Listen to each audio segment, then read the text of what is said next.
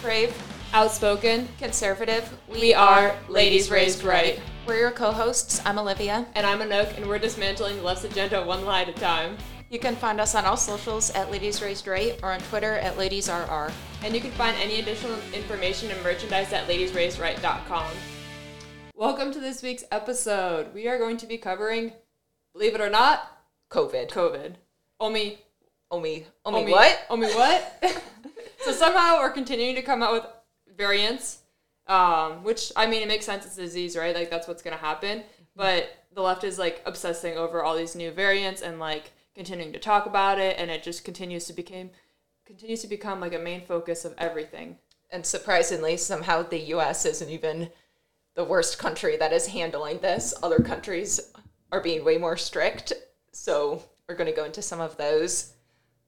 In China, in the city of Xi'an, where there's a population of 13 million, there were 1,600 new cases.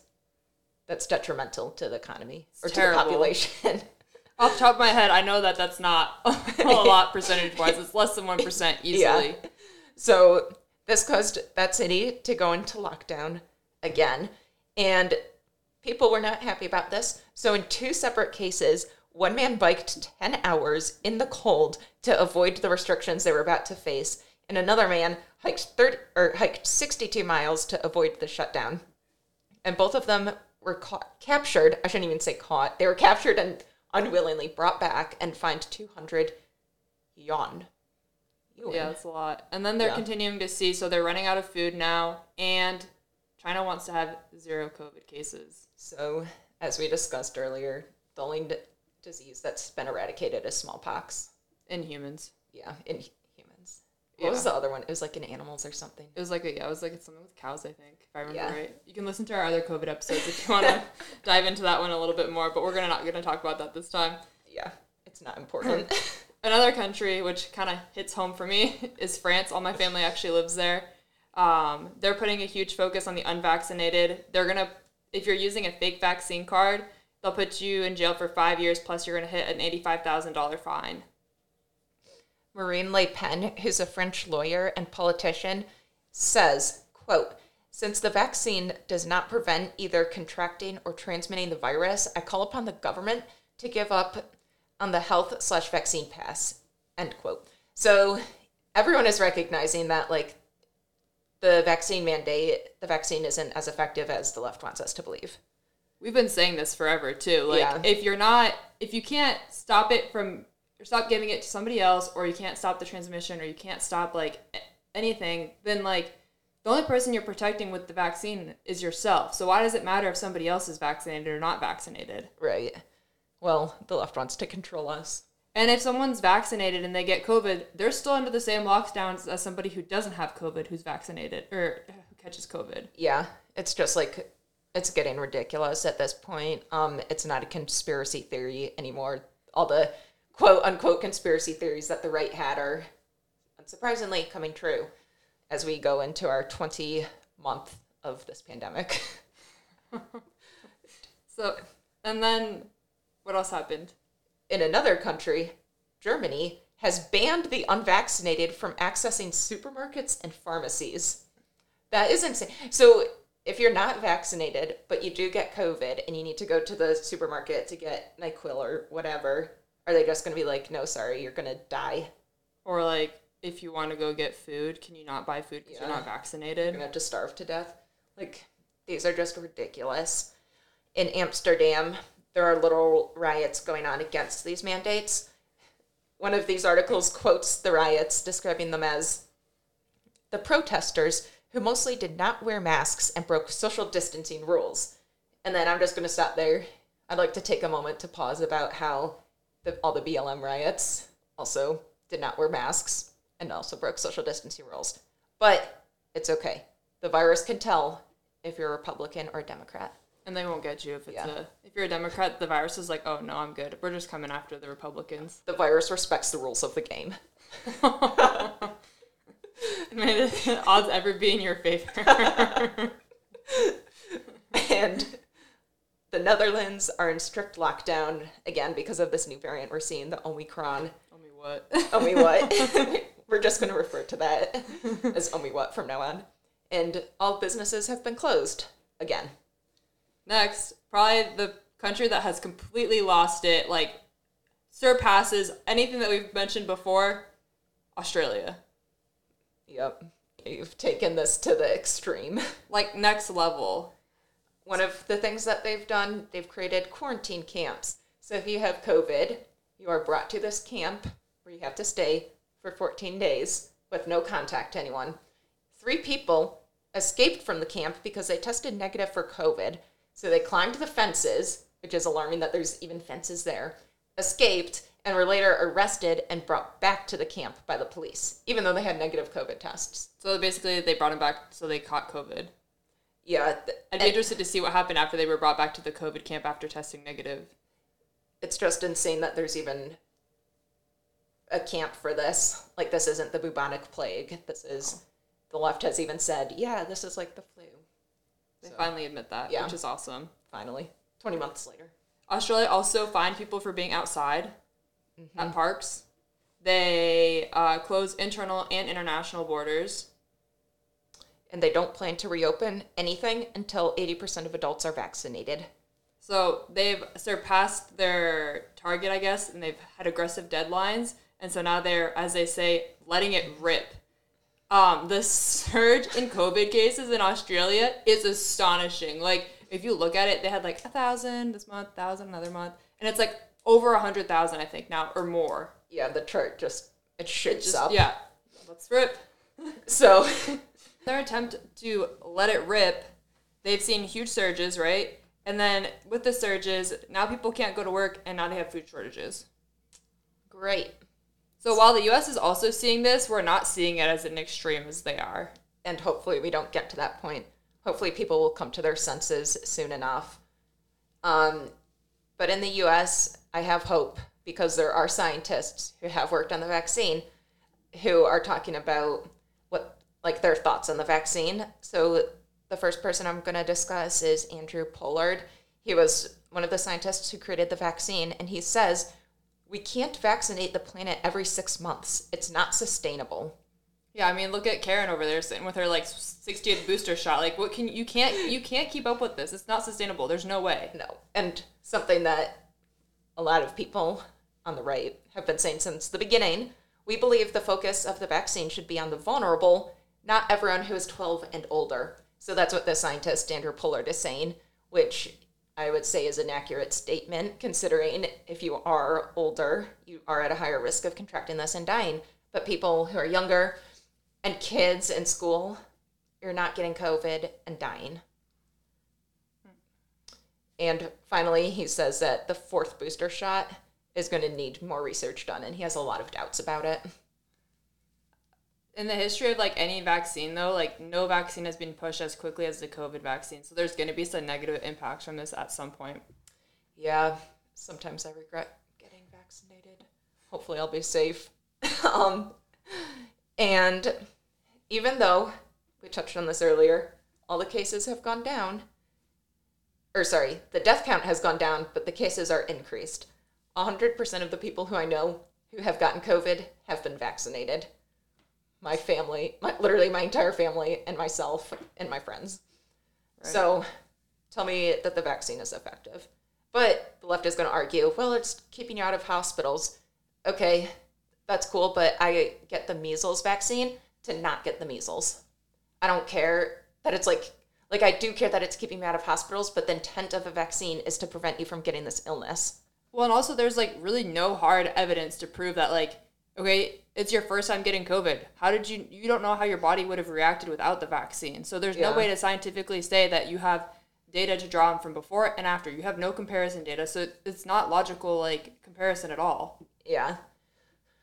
Yeah, there's just not enough data out there right now. And I don't know, even the CDC is down from 10 days of isolation to 5 days. And this was probably the most angering quote I have ever read by our wonderful Dr. Fauci when he's giving a conference on why we're down from 10 days to 5 days. He says it is because, quote, once you get into the latter part of that, the predictive value of that in telling you whether or not you're infective or not, there's no real data to say that. There's very little known about that. And that was the basis for the CDC decision. So that's the end of the quote. So he's talking about the latter half of your quarantine. So the last 5 days, he's saying that we can't really tell if you're contagious or not. But we've all been isolating literally for like the past 2 years for 14 days with no evidence. And we're supposed to trust the science. But trust us. But trust us. It's just like ridiculous. And I don't know how people can be so blind to not like hear that and see it and be like, wait, why are they changing their backs now? Like when we're 20 months into this. It angers me. So if we're changing our facts about COVID after 20 months of this, don't you think we would change our facts about a vaccine after 20 months of this? You would hope. But alas. We shall see. We'll see what happens. And also, since the left was so focused on getting tests done and you can't go out anywhere until you have a negative test, they've also released that you're not required to test anymore after isolation because PCR tests can still be positive for up to 12 weeks after. They also say that after 90 days, for the first 90 days after you have COVID, you can't get COVID again for 90 days. Woohoo! I'm safe. So, yeah, things are just getting kind of ridiculous here. But there's hope. There is hope. The mandate was blocked. The Supreme Court blocked the vaccine mandate on Thursday, and the mandate was saying what Biden wanted was that for corporations with 100 or more employees to mandate a vaccine or show proof of a negative COVID test. So that would require weekly COVID tests for employees, either at the cost of the employer or at the cost of the employee, which was like a very gray area. Most companies would have spent millions and millions of dollars. I'm sure individuals would have added up to the same amount as well. Mm-hmm. And one thing that I noticed here, I'm sure it's similar everywhere. I mean, they were completely out of COVID tests after Christmas. Even like, I went to 3 urgent cares. None of them had a COVID test. And U of L urgent care in particular, they aren't testing you anymore if you're asymptomatic. But if we're trusting the science, it's been proven that if you're not asymptomatic, you can still pass COVID and you can still get COVID. So that's ridiculous. And they also won't test you if you've already been tested that week. So I could go there on Monday because I'd been exposed on Saturday, get my COVID test, and then later on Monday, run into someone who's positive for COVID, but they won't test me again on Wednesday. So you could be carrying it without knowing, Right. even though you're trying to do the due diligence of getting tested and not passing it, and here you are blocked. Yep. So nobody's doing really anything on the same page. We'd love to hear how your states are handling this. I'd also be really interested to see what happens now that the mandate's been blocked. Are corporations going to go back on forcing all their employees to require a vaccine? Are they going to loosen up on that? Because there's no longer a penalty that's going to be applied to it. Or are they just going to go full force and be like, okay, well, we're going to stiff arm this one because we pushed it so hard, we're going to stick to our guns. Yeah. Guess we'll find out. Luckily, we don't have to worry, but it'll be interesting to see like what corporations are going to decide to do. Exactly. And because of COVID, this has led to, well, COVID in conjunction with like other issues, there have been major shipping delays. And in case you haven't noticed, shelves are empty. I went to the pet store today to get my dog food, and they were literally out of dog food.